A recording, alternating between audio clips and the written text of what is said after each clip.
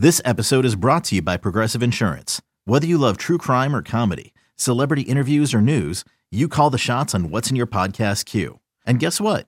Now you can call them on your auto insurance too with the Name Your Price tool from Progressive. It works just the way it sounds. You tell Progressive how much you want to pay for car insurance, and they'll show you coverage options that fit your budget. Get your quote today at Progressive.com to join the over 28 million drivers who trust Progressive. Progressive Casualty Insurance Company and Affiliates. Price and coverage match limited by state law. I'm Sandra, and I'm just the professional your small business was looking for. But you didn't hire me because you didn't use LinkedIn Jobs. LinkedIn has professionals you can't find anywhere else, including those who aren't actively looking for a new job, but might be open to the perfect role, like me. In a given month, over 70% of LinkedIn users don't visit other leading job sites. So if you're not looking on LinkedIn, you'll miss out on great candidates like Sandra. Start hiring professionals like a professional. Post your free job on linkedin.com/recommend today. Let's get it. All football, all the time. You're listening to the best football show hosted by Elliott Shore-Parks. What's going on, everyone? My name is Elliott Shore-Parks. Today is Tuesday, December 13th, and this is the Best Football Show podcast, the place for the top news and opinion from myself and from the best of Odyssey's football podcasts and radio stations.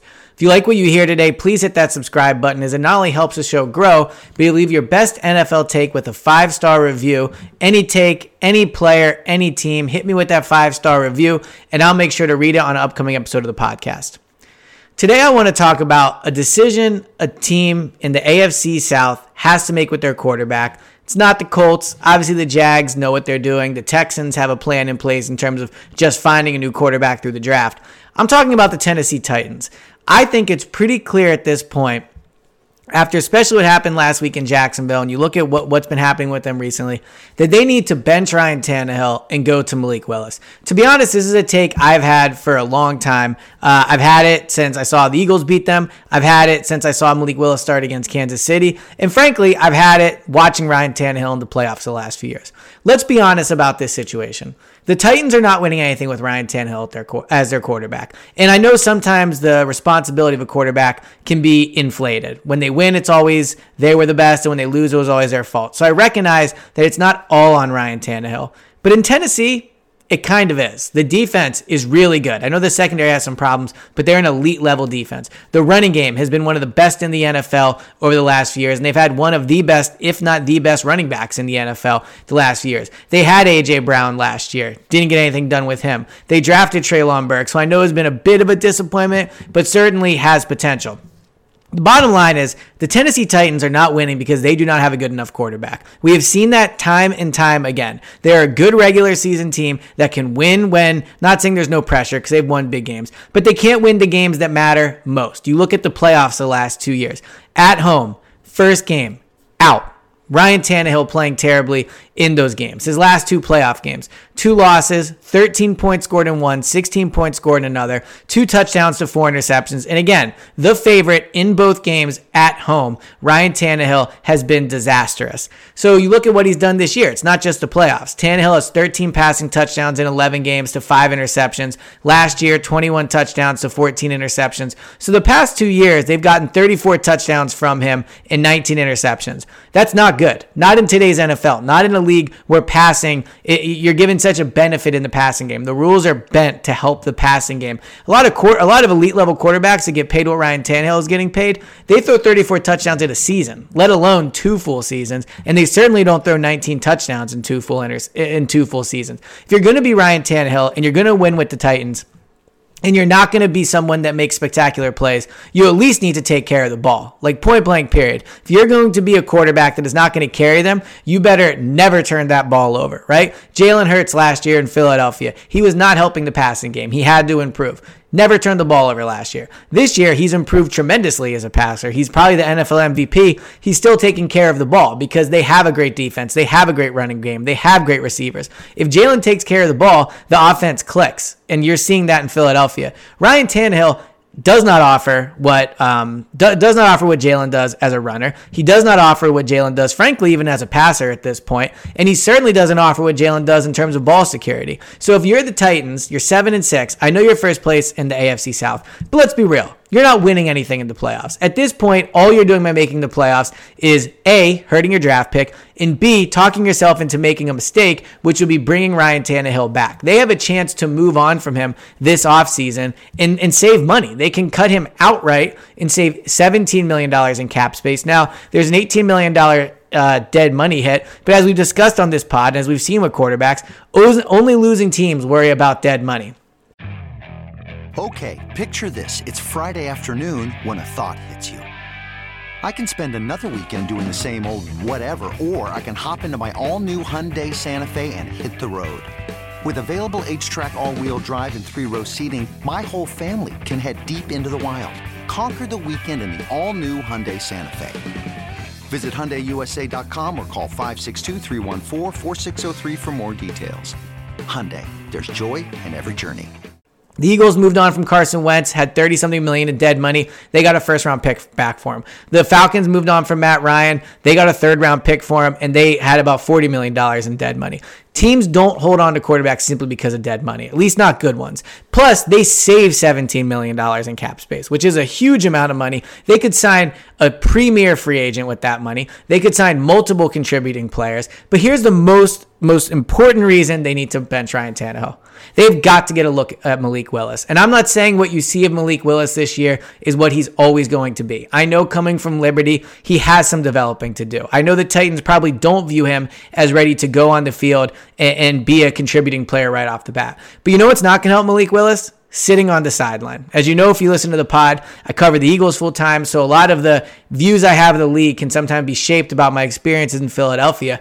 And I know Malik Willis is not the prospect that Carson Wentz was. Carson was a number 2 overall pick. Malik Willis certainly was not that. But the Eagles in 2016, they didn't play Sam Bradford. They traded Sam Bradford. They put Carson in. They gave him that experience. He had a full year under his belt. And then in 2017, he was a much better player because he had 16 games of experience. He had a full offseason having played and knowing what he needed to improve on. And he took that big leap in 2017. Jalen Hurts got really right around where it was last season is now in terms of when he was made the starter. Sorry, I really butchered that statement. What I'm saying is last year, the Eagles benched Carson right around December. It would be the same right now with Malik Willis. So Jalen got right around the same amount of time last year as a starter that Willis would this year. Last year, Jalen, in 2020, I should say. In 2020, Jalen got 4 or 5 games as a starter. It made him better. He got that good experience. Now, he got a new coaching staff, which matters, but experience matters in the NFL. Point blank, period. The most important thing in the NFL in developing young players is not coaching them up. It's not, having great teammates. All those things help. What matters is getting them on the field and getting them playing time. The most valuable thing for young players is playing time. So I don't know if Malik Willis is the answer. I don't know if he can develop into a premier starting quarterback. I don't know if he can be good enough where he can win with this Titans defense and running game. But here's what I do know about Malik Willis.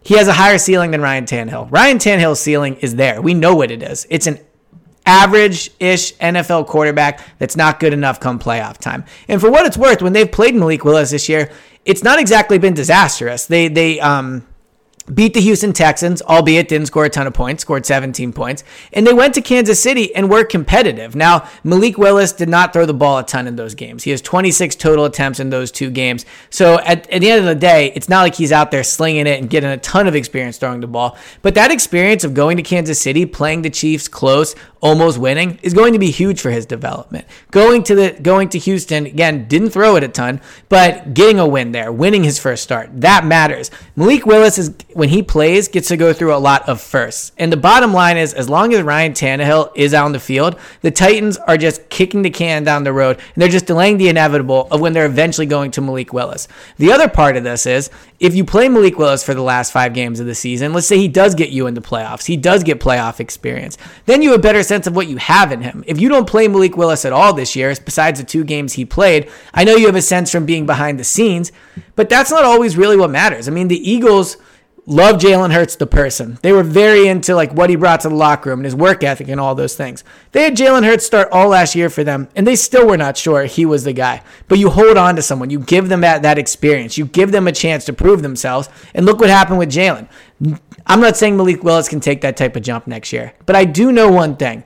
The Titans have gone as far as they can with Ryan Tannehill. The Ryan Tannehill era should be over.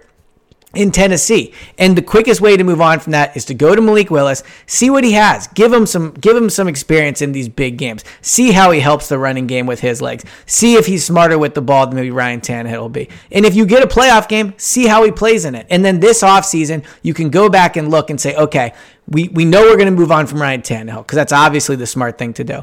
But what do we have in Malik Willis? And if you let Malik Willis play these games, I think you have a better understanding of who he is. You can make a more informed decision this offseason, and you can get this team out of where they are, which is essentially a fake pretender. They're in it. They make the playoffs. They're never actually going to win. They'll never be high enough to draft a great player. This is what they need to do. They need to move on from Ryan Tannehill. They need to put Malik Willis in there, see what they have in him, and make a better informed decision. Hopefully win some games for you this year, but make a better informed decision moving forward about what you're going to have to do at the most important position and the position that's going to take you out from being a team that just wins in the regular season. Figure out what they can do at quarterback, and I think the first step is moving on from Ryan Tannehill.